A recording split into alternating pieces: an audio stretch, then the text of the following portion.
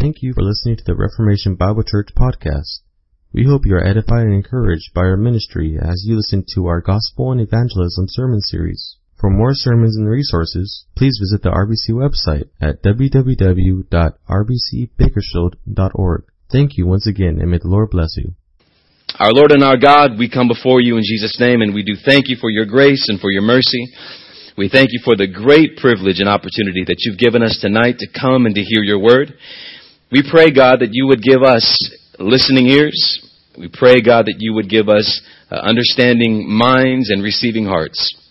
We pray, Lord, that you would help us to grasp and apply your word. And I decrease, God. That you may increase, I become less, God, so that you can become more. I pray, Lord, that you would move me out of the way tonight, and that you would be glorified in all that we do.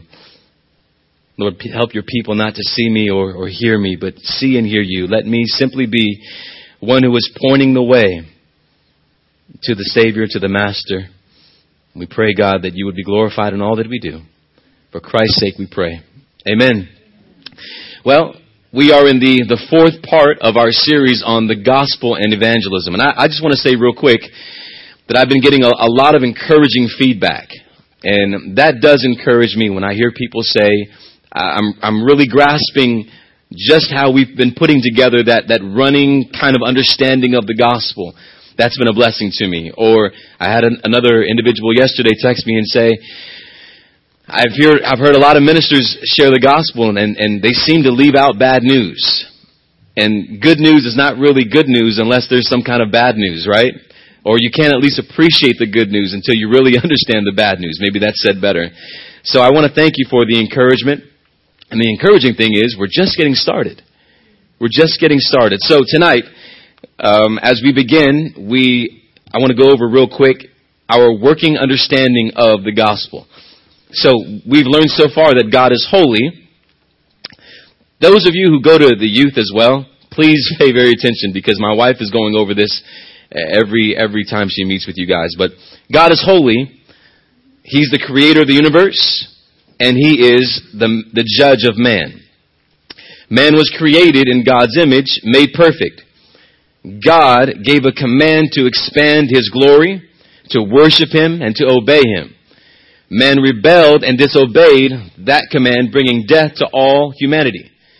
We have become depraved now in our minds, our wills, and our desires because of sin. And we have become separated from our holy God, or from holy God. And his wrath is upon us, or upon sinful humanity, because of sin. But, here's the good news from last week, right? But thanks be to God. He sent his Son, Jesus Christ, Jesus who was fully man and fully God, who faced every temptation of man, but perfectly obeyed the law of God. Again, Jesus was fully God and displayed this truth in words, miracles, forgiveness, and ultimately by rising from the dead. Jesus died in the place of those who deserved punishment, becoming a substitute for them, taking on the punishment that they deserved. Jesus rose from the dead, conquering finally sin, death, and the grave. Now, that's the gospel. That's the gospel. You don't have to memorize that. If you like that, then at least try to understand the point of all of that. You might get a word wrong. You don't need to memorize that. You need to understand and memorize the point, right? The holiness of God, the sinfulness of man, the redeeming Savior, the Lord Jesus Christ. Here's the question now. Now what? So the gospel has been given. Let's say that you're sharing the gospel with an individual one-on-one. What do you do now? What's the next step? Let me encourage you tonight. The next step, and if you're taking notes, you should write this down. The next step is not up to you. The next step is not up to you. I say that with two things in mind. That is, whether you're presenting the gospel or whether the gospel is being presented to you, here's what you need to understand. The response is out of your control. I say that as a Reformed pastor. And you'll understand why. Why would I say that it is out of your control? You've gone through this entire process of explaining God, the bad news, the good news, and now you're saying, that's it. Nothing else for you to do. Your part is done. And yeah, in a way, your part is done. And here's why. After you've explained this gospel, after you've explained the bad news, good news, only thing left is a response. And you have no control over that response. Right? You have absolutely no control over that response. And this is encouraging even if you're not a reformed believer. Even if you're just a believer. You can't make someone be saved. After you give them the gospel, it's out of your hands. And for the person who's receiving the gospel, it's also, whether they want to acknowledge this or not, it's also out of their hands. You can't cry enough tears. You can't pull out enough of your hairs. You can't even threaten the person enough with eternal judgment. It's just not going to work. It's out of your control. How they respond to the gospel is out of your control. And listen, that should cause great relief for you. Now, although you may be so passionate about wanting to see them saved, ultimately, that choice is out of your hands. And thank God that choice is out of your hands. Because if the choice was in your hands, then, my God, you should not be able to sleep tonight. But because God is sovereign, meaning God is in complete control, and you're not, that's what should cause you to rest your head on your pillow at night knowing that, listen, God is God and I'm not. Right? Ultimately, when you're done sharing the gospel, it's God who is either drawing that person to himself or not drawing that person to himself. And ultimately, that decision and that drawing is going to have to be left and trusted into the hands of God, whether you like it or not. How many times have I been in the marketplace? How many times have I been on Chester Avenue and so forth and so on? And I've pleaded and I've been so passionate and I've wanted to get this person, if I could shake truth into them, I would. It's just not on me though. And thank God it's not on me. So therefore, when I share the gospel, I trust that God is ultimately going to be in control of whether or not He draws that person to Himself or does not draw that person to Himself. My responsibility is to do what? Preach the gospel. Preach the gospel.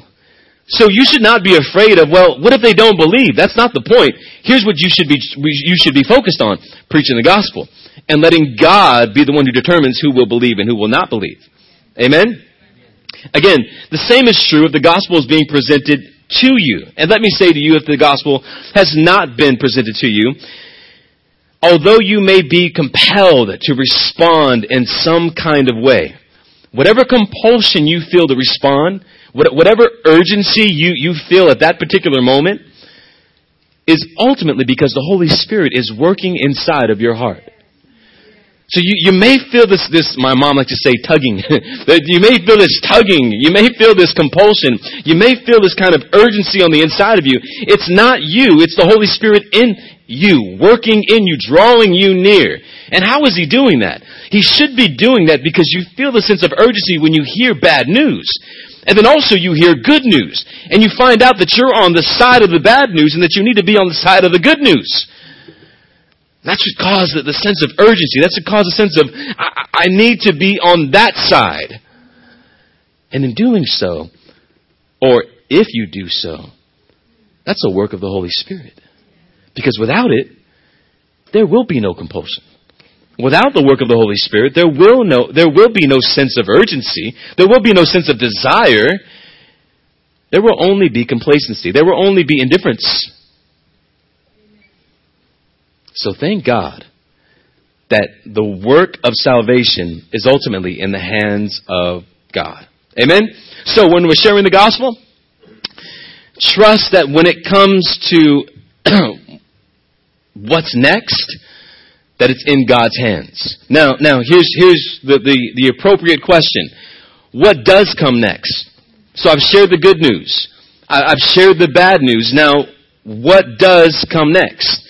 Peter was preaching the gospel in the book of Acts, and the people became so overwhelmed by their guilt and their shame because Peter had preached a full exposition of the Old Testament into Jesus Christ, into his life, death, and resurrection, and then points the blame at those people and say, you did this. And their response to Peter was, Acts chapter 2, verse number 37. Let's go there. So you can see the response. I'm actually supposed to slow down and I'm going faster. Acts 2:37. Here's the response. This is the appropriate response when the gospel has been delivered. Here's what they say. Here's what they ask. And the response is really a question. Here it is. Are you there? Yes. Acts 2:37. Brothers, speaking to Peter and the apostles who were preaching, what shall we do? What a great response that is. Acts 2:37. What a great response that is. Did I get that right or am I... Great. Now you're all going to make me a liar right now. Let me see. Is it 2:37 or 3:37? Oh, see? You should know your Bibles. Anyways. Brothers, what shall we do? That's a great response. That is an appropriate response when the gospel has been delivered. They're feeling a great sense of desperation, a great sense of urgency, and they ask the right question. What are we supposed to do now? And the answer that Peter gave the people that day is the same answer that we are to give people when they ask the same question when God is drawing them to himself. And here's the question. Now listen, only sheep are going to ask such a question. Goats won't ask this question. Goats will walk away. The sheep ask this question, and here's the answer. Repent, 2:38, and be baptized, every one of you, in the name of Jesus Christ for the forgiveness of sins, and you will receive the gift of the Holy Spirit. So, what's the response when they say, what should we do? The response is, repent. Tonight, we are going to discuss how to be saved. So we've talked about God. We've talked about man. We've talked about Jesus Christ. Now, how is one saved? Peter has given us one part of the process that we will discover tonight. So number one, if you're taking notes, number one, how am I saved? How are we saved? How is one saved? Number one, repent. Have you ever heard of that word? Repent? If you've been a part of church for any church, if they're preaching the gospel, for any amount of time, most likely you've heard the word repent or repentance mentioned at least once or twice. Repent. John the Baptist came into the wilderness or came out of the wilderness preaching a message of repentance. He says in Matthew 3:2, repent, for the kingdom of heaven is at hand. Repentance is the same message the Lord Jesus Christ declared when he began his earthly ministry. Matthew 3:17, repent, for the kingdom of heaven is at hand. The disciples, their message was repentance. Acts 3:19, repent and turn to God so that your sins may be wiped away. Paul himself preached in Acts 26:20, repent and turn to God. So if the pillars of the Christian faith preach the message of repentance, then what pattern must we follow?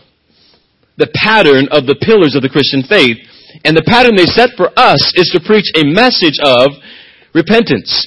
Give the gospel and then call people to repentance. Amen. When the gospel is preached, the response should be, what must I do? And our response is simply, repent and turn to God. That's very, very simple. The gospel is preached. What must I do? Simple, brother. Repent and turn to God. Now, here's the thing. Have you ever shared the gospel with people? And as you're sharing, and Mark is looking at me, you probably have experienced this more than once, that you're sharing the gospel with someone, and then they want to go off into a completely different subject. They want to start talking about, well, what about making confession in the Catholic Church? Or what about a priest, and you almost feel like they have distracted or deterred you from the direction you were going in. Bring them back. Bring them back. Tell them, that's a good question, and we'll get back to that. But let's get back to this. You need to repent. You need to turn from your sins. It's interesting that when you ask people, even if they're believers, or how they came to Christ, the most common answers that you'll get is usually, I accepted the Lord Jesus Christ into my heart, and now I'm saved. Or they'll say, I was in this vice, or I was in that vice, then I came to Jesus, and He cleaned me up, and now my life is so much better. And all those things may be true. And all those things may be fine and well and great. But the question I have for them is, where does repentance fit into that? Where did repentance fit into that process of you being now cleaned up and you accepted Christ into your heart and all those other things?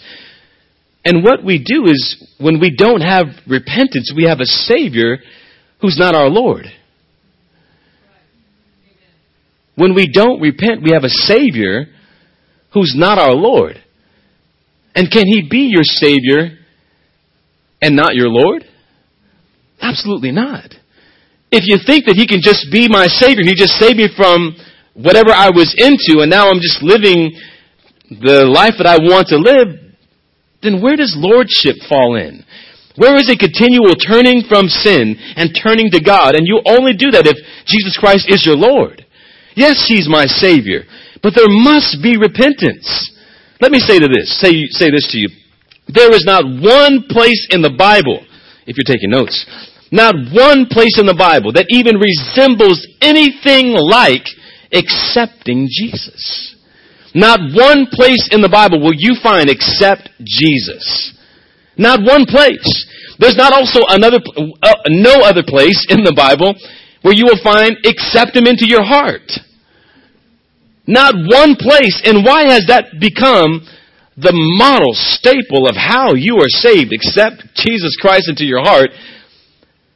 And that which has been preached by the Old Testament prophet John the Baptist, Jesus Christ, the Messiah, God in the flesh, and the apostles, the message they brought was repentance. The message we now have is accept Him into your heart. And we've left out repentance. Is it that important? Does repentance really matter? Does it matter if we repent or not? And what does it mean to repent? And here's another hard question. How do I make that awkward appeal for someone to repent without offending that person that I'm sharing the gospel with? You ever been in that position where you're like, no, I got to tell you to repent, and I don't want to do that. I don't know how to do that. It's going to kill this whole conversation, right? But Luke 13:3 says, unless you repent, you will likewise perish. You'll likewise die. If you don't repent, you'll die. Acts 11:18, repentance leads to life. 2 Corinthians 7:10, repentance leads to salvation. So is repentance really that important? Yes. If you don't repent, you'll die. Repentance gives you life. Repentance produces salvation. So repentance is that important. You can't be saved unless you repent. So then, what is repentance? And I think we kind of have a general idea of what repentance is.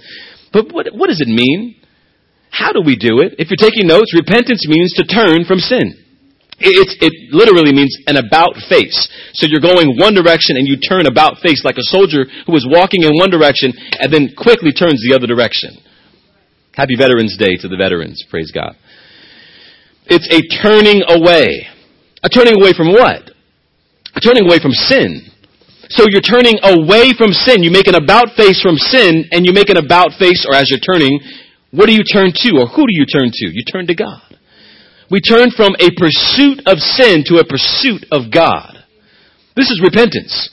And only when someone is truly repenting, they will find themselves turning from sin, hating sin, abhorring sin, running from sin. That's true repentance. True repentance is now you no longer enjoy your sin. You no longer make excuses for your sin. You hate your sin. You abhor your sin. You can't stand the sin that lives inside of you. That's repentance. It's not smiling at sin. It's not hiding and doing sin. It's being overly just disgusted with sin. This is what it means to repent.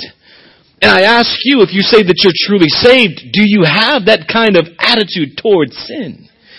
Do you have that kind of mentality towards sin where it disgusts you? You hate sin.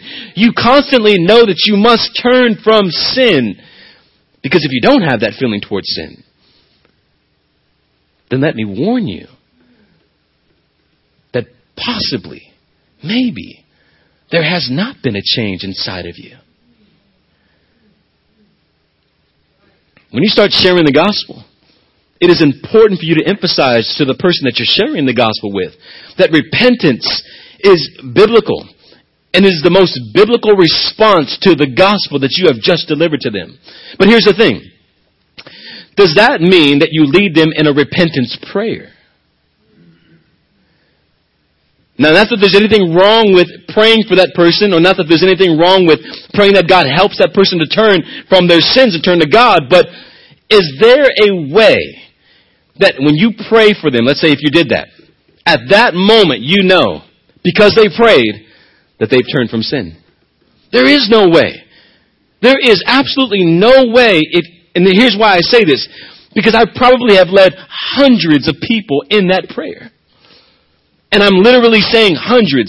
That means preaching in front of prison inmates full of 150 people at one service, 150 people at the next service, and leading them in some kind of prayer that is similar to, I repent of my sin, I ask you to come into my life and be my Savior. And what happens? So many times they walk out, and because they prayed some kind of prayer, they think that magically everything has become okay. And me, in my prideful state, leading that prayer, think that I got about 300 people saved today. That's not the way it works. And let me encourage you, this is one of the reasons for the local church. So that if you say, I've repented and I've come to faith in Christ, one of the functions of the local church, one of the blessings of the local church is that we become so identified with one another that we begin to identify who are true believers and who are not true believers. That's been one of the responsibilities and authorities that God has entrusted to His local church. So that we can weed out the good ones, or weed out the bad ones and keep the good ones. We don't want to weed out the bad ones, or good ones. We want to keep the good ones. And there have been many people who have asked me in the past 2 years, maybe more, why don't you do altar calls? Why don't you lead people in prayers of repentance? For the reasons that I just shared with you. Number one, but I'll give you some reasons. Number one, there are no altar calls in the Bible. Not one. Go find it. Which is why I stopped doing it about 3 years ago. No altar calls in the Bible. No such thing as an altar call. Altar calls began in the 17th century. So we've been doing altar calls because of some kind of tradition that we've grown up with, but it's not really biblical. Hey, Tone, can you turn the air on? Thanks. Does that make sense? Number two, because there's no way for me to know that those who have prayed a prayer are really repentant. And I don't want to give them some kind of false hope, and I don't want to give myself some kind of false sense of achievement because we prayed together and now everything's okay. Do you want that for yourself? Do you want us to walk out and say, hey, I prayed a prayer and now I'm okay? No. And the same thing for me. I don't want to lead you in some kind of prayer and think, since you prayed it, you're okay. I can't tell you again how many people have fooled themselves with that prayer, or because they prayed some kind of prayer. And how many times I've fooled myself leading people in that kind of prayer. You know, listen to me guys, I'm saying this because I care about you. You know how many people I've baptized that I wish I didn't baptize? Because I've seen them later on and they were completely living in sin, or I baptized them and I never saw them again. You know how many times that I've led someone in a prayer and thought, great, they're okay now, only to find out that they're still living in sin? Willfully living in sin. Willfully enjoying sin. Because there was no true repentance there.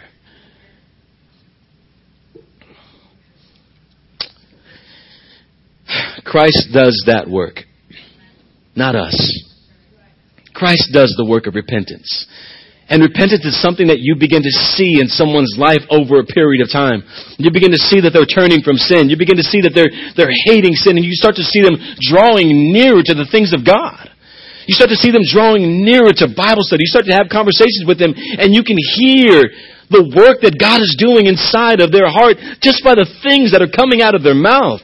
I can't tell you the conversations that I've had with so many of the men here. And it's evident to me that God is working inside of their heart because of the things that are coming out of their mouth that were not coming out of their mouth when I first met them. What a blessing that is. I had Pastor John intentionally read Romans chapter 10, verse 9 earlier. And for those of you who don't know it, it goes something like this. If you confess with your mouth that Jesus is Lord and believe in your heart that God raised him from the dead, you will be saved. How many of you have heard that before? I had a former member attempt to grill me on this verse. This is the way that you're saved. And I said to that person, that prayer is not the way that you're saved. Number one, because Paul does not instruct us that this is a prayer. Paul never said, pray this prayer. Paul is telling us a legitimate truth that is consistent throughout Scripture. Secondly, Paul is not simply implying that someone must pray something similar to this and then they're saved and that's it. Paul is not promoting some kind of easy salvation that is accomplished by repeat after me prayer. Are you listening? The confession of the mouth is something that is known and received in your heart. So what you confess out of your mouth most likely is coming out of something that has happened inside of your heart, which is true. And if it's coming out of your mouth, it's a work that's been done inside of your life, which will result in works and actions that will be evident in what you do. And Paul is not contradicting himself, because he's saying all throughout the book of Romans, we're justified by faith. And if you're justified by faith, then you will start living according and in obedience to the law. So you can't just say this simple prayer and say, I confessed, I believe, now I'm saved. Oh no. Oh, there's much more to that. Confess, you should. It comes hopefully from the belief in your heart. And it should be evident in the way that you live. But don't think that you're going to get away with, I prayed a simple prayer and now it's all good. If someone says that they believe in Christ, yet they deny Christ through trials, are they truly saved? They confess with their mouth. But did they stand with him through trials? If someone confesses Christ with their mouth, but yet they give in constantly and willfully and enjoyingly to temptation, have they truly believed in their heart? If they did, they didn't stand with him through the temptation or trust him enough through the temptation. If they confess with their mouth, but they deny him by the way that they live, then do they truly believe in Christ? They can't. Because they are denying him by their life. This is why Jesus said in Matthew 7:21, many will come to me on that day and say, Lord, Lord. And his response to them is, I don't even know you. And depart from me, you who sin, or you workers of lawlessness. What is he saying? You say Lord with your mouth, but your hearts are far from me. Does that make sense? So let us not be confused or even fooled by thinking that we prayed some prayer and now it's all done. No, there must be repentance. There must be repentance. There must be a turning from sin and turning to God. Let me say to you this also. Repentance does not mean that you will never ever sin again. As a believer, this is also important for you as you're sharing the gospel. It is important for you to share when you're sharing the gospel and you share repentance, for you to emphasize. Now, this does not mean that you're never going to sin again. You will sin. You got to make this point clear. And maybe it should be made clear to some of you tonight. Repenting does not necessarily mean that you will never sin again. As believers, we are fallen sinners. Even though God gives us a new life, we'll continue to struggle with sin until we are glorified with Christ. So what does repentance mean then for the believer? It means this: we are no longer at peace with sin. That's what it means for the believer.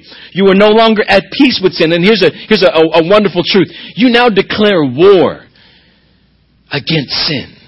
You now declare war against sin. And you now trust that God will help you to resist sin by the power of the Holy Spirit, which is the seal that He has given you to show that you belong to Him. You trust Him through that.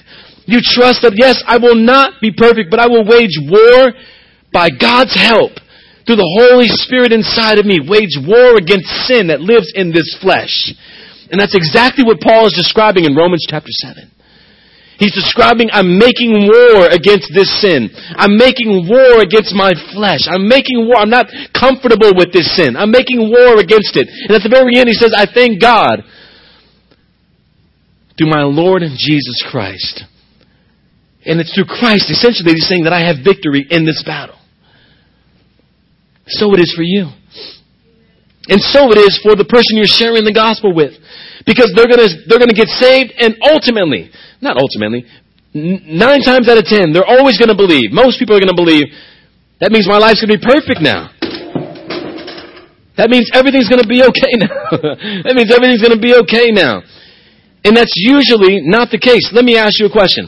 How many of you, since you have been believers, have struggled now more with sin than you did before you were a believer? Yeah. Why? Because when you were not a believer, there was no war. The unbeliever doesn't have a war. The only believers have war. That's why there was no battle. That's why there was no struggle. That's why it was so difficult. Because before you were a believer, there was no war. You enjoyed sin. Now because the Spirit of God is inside of you, you don't enjoy sin, therefore there's a war. And that's the point. And that's a great thing. You should rejoice that you are in a battle. You should rejoice that you're in a war. You should rejoice that you wake up and say, gosh, this is hard, but I'm trusting you, God, to help me through this. Praise God for that. If it was easy and there was no problem, then you should be looking at yourself in the mirror and asking, did I truly repent and turn to Christ? Because this is getting kind of easy. And you better ask yourself, why is it easy? What am I doing that's making this so easy? What am I not doing that's making this so easy? So,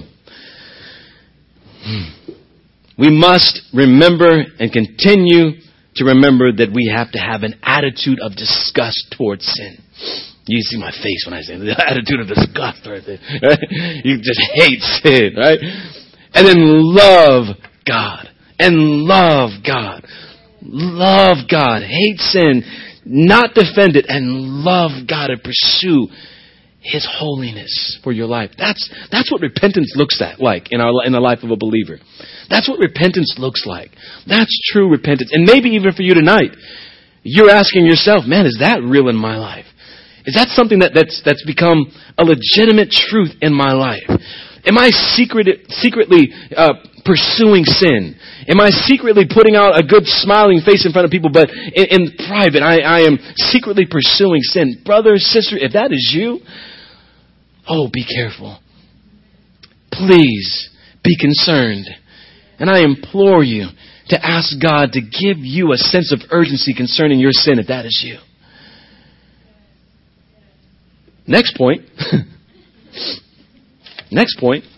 How are we saved? Number 1, repentance. Number 2, faith in Christ alone. Faith in Christ alone. You should circle every single one of those 4 words if you're taking notes. Faith in Christ alone. In order for one to repent, they would have already been given faith to believe. Do you realize that if you're repenting, it's because you've already been given faith to believe? It's not a process of, first I repented and now I believe. You've already been regenerated before those two processes have even happened.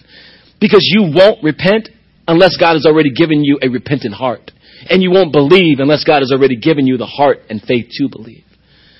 And what a joy that is when you begin to realize, wow, it has already taken place. Regeneration precedes repentance. He's already changed your heart. And now He's bringing you forward and you're beginning to recognize, okay, sin and yes, Christ alone. And it's all happened because He's changed your heart. Praise God for that. So for one to be saved, they must hear the gospel. Because the gospel is the means that God uses to change hearts. People will say, you don't need to preach the gospel. You just need to live your life. Where in the world does the Bible say that? Where in the world does the Bible say, live your life and people are going to be changed because of it? No. Preach the gospel. Preach the gospel. They're not changed by watching you be nice to people. They're changed by watching you, losing my voice. They're changed by watching you or by hearing the gospel come out of your mouth. That's the message. The message that changes lives. I'm going to stop yelling because my voice is giving out. What is faith?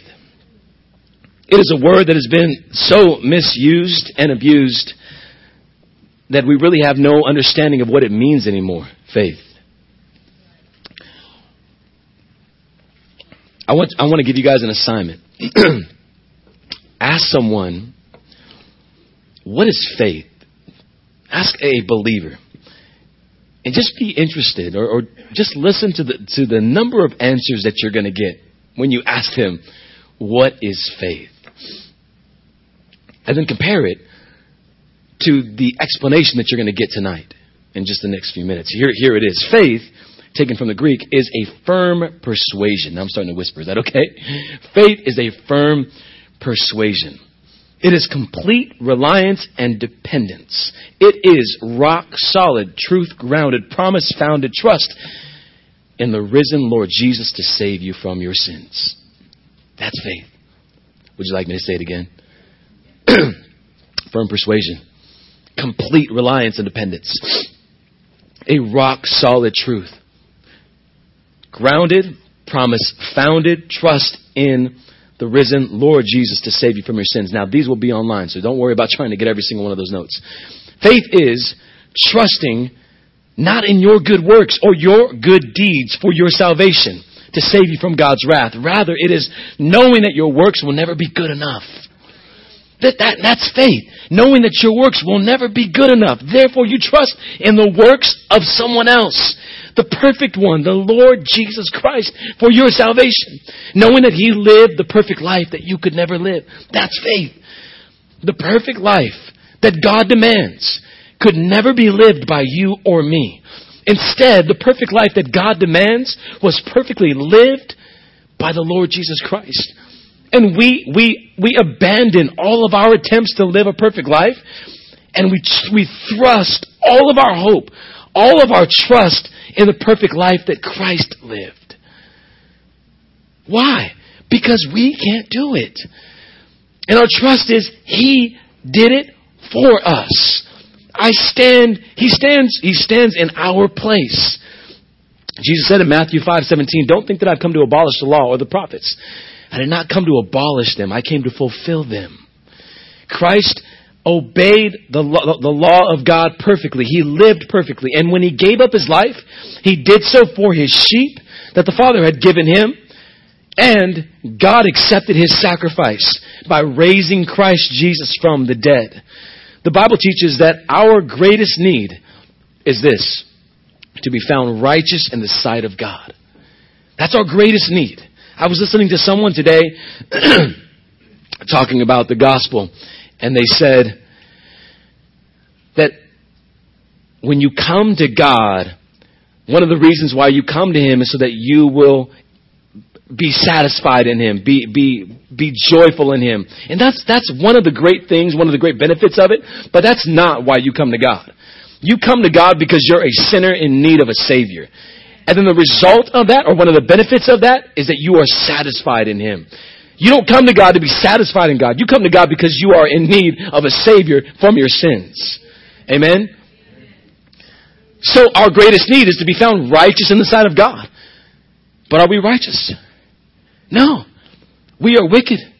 We are unrighteous. And when we stand before God, here's the verdict. Apart from Christ, guilty. When we stand before God, apart from Christ, here's the verdict. Guilty. Therefore, we need Christ. We need Christ. Christ takes our place so that when we stand before God, it's not us standing before God. It's the righteous one, Jesus Christ, the perfect one who stands before God in our place. He's our substitute. Therefore, when God looks at us, He doesn't look at us. He looks at Christ and He says, justified or innocent. Oh, you need Christ. You need to trust in Christ. You need to place your faith in Christ, because if not, the only verdict that you will ever hear when you stand before God is guilty. And for those who think they have time, I heard one of my favorite ministers, Alistair Begg, say, you have time, but you don't have that much time. You have right now, but you don't have tomorrow. So for those who you are sharing the gospel with, would you be this urgent with them? Would you be this serious with them? Would you be this pesky with them? Be pesky. Bother them, especially if you live around them or you see them constantly. When are you going to give your life to Christ? Just tell them. When are you going to give up? Huh? When are you going to stop sinning? Just make them feel bad. When are you going to stop being unrighteous? When's your wickedness going to stop? I'm only telling you because I love you. Then walk away and see what happens. When we place our faith in Christ, we are firmly persuaded that when we stand before God, we will be able to be rescued by our substitute, who stood in our place, living the holy life that we could not live, and dying the death that you and I deserved. When Jesus said in John 19:15, it is finished, we then become those who belong to Him, those who He died for. In Romans 3:22, we become the righteousness of God through faith in Jesus Christ. I want you to hear this real quick as we close. Greg Gilbert in his book, The Gospel, which, by the way, we're going to put up as a link on our sermons because it's a free PDF file. So you'll be able to get the entire book on this sermon. Greg Gilbert says this. You might think of it like this. When we trust Jesus to save us, we become united to Him, and a magnificent exchange takes place. All of our sin, all of our rebellion and wickedness is imputed or credited to Jesus. And He dies because of it. And at the same time, the perfect life of Jesus is imputed to us or credited to us. And we are declared righteous. God looks at us, and instead of seeing our sin, and if you could just get the picture of us standing before holy God one day, He sees the righteousness of Christ. What a blessing that is. So even though now, as a believer, you may be struggling with sin and warring against sin, you trust that when you stand before God, God will look at Christ and His righteousness, not you and your unrighteousness, even when you're a believer. And He will say to you, justified, because you will be covered in the blood of the Lord Jesus Christ. Why would we make, again, such an emphasis on the word alone? Because there's nothing you can do inside of you or outside of you to save yourself. There is no good deed you can do. There is no other path. There is no other Savior. There is no other way to salvation than in Christ alone. So we emphasize the word alone. Jesus says, I am the way, the truth, and the life. No one comes to the Father except through me. Sounds like He's saying sola Christus or solas Christus. Christ alone. It is important when sharing the gospel that you make it clear that the person cannot be good enough. They cannot try their best. Their best will never be good enough for that moment when they stand before God, if they stand before God apart from the Lord Jesus Christ. All of our hopes, all of our future, all of our destiny, all of our trust is thrown on Christ alone. Now, how do you communicate that difficult word of repentance to someone? How do you communicate placing faith in Christ alone? Nothing you can do. Here's how you communicate it. You say it like it is. And you be bold to know that you are saying God's word, not your word. If you were saying your word when you're talking about repentance and turning from sin, then you should maybe feel kind of embarrassed. You should feel maybe kind of ashamed. But it's not your word. You are pointing them to the only rock that can save them when the wrath of God comes. And that is the Lord Jesus Christ. So don't be ashamed of repentance. Rejoice in repentance that God could give them, if they believe, should they believe, God gives them a life that they could have never dreamed of. A life that is full of a hope and a future. And in Christ, they will never be disappointed. Let's pray. Father, we thank you for this time in your word. We pray, God, that your saints were edified, that you were glorified. And God, we pray that you are preparing us, Lord, to take this gospel to our friends, our family, our neighbors, our co-workers. We pray that you would give us the boldness that comes through the power of the Holy Spirit to be a witness. We thank you for these things. In Jesus' name we pray. Amen.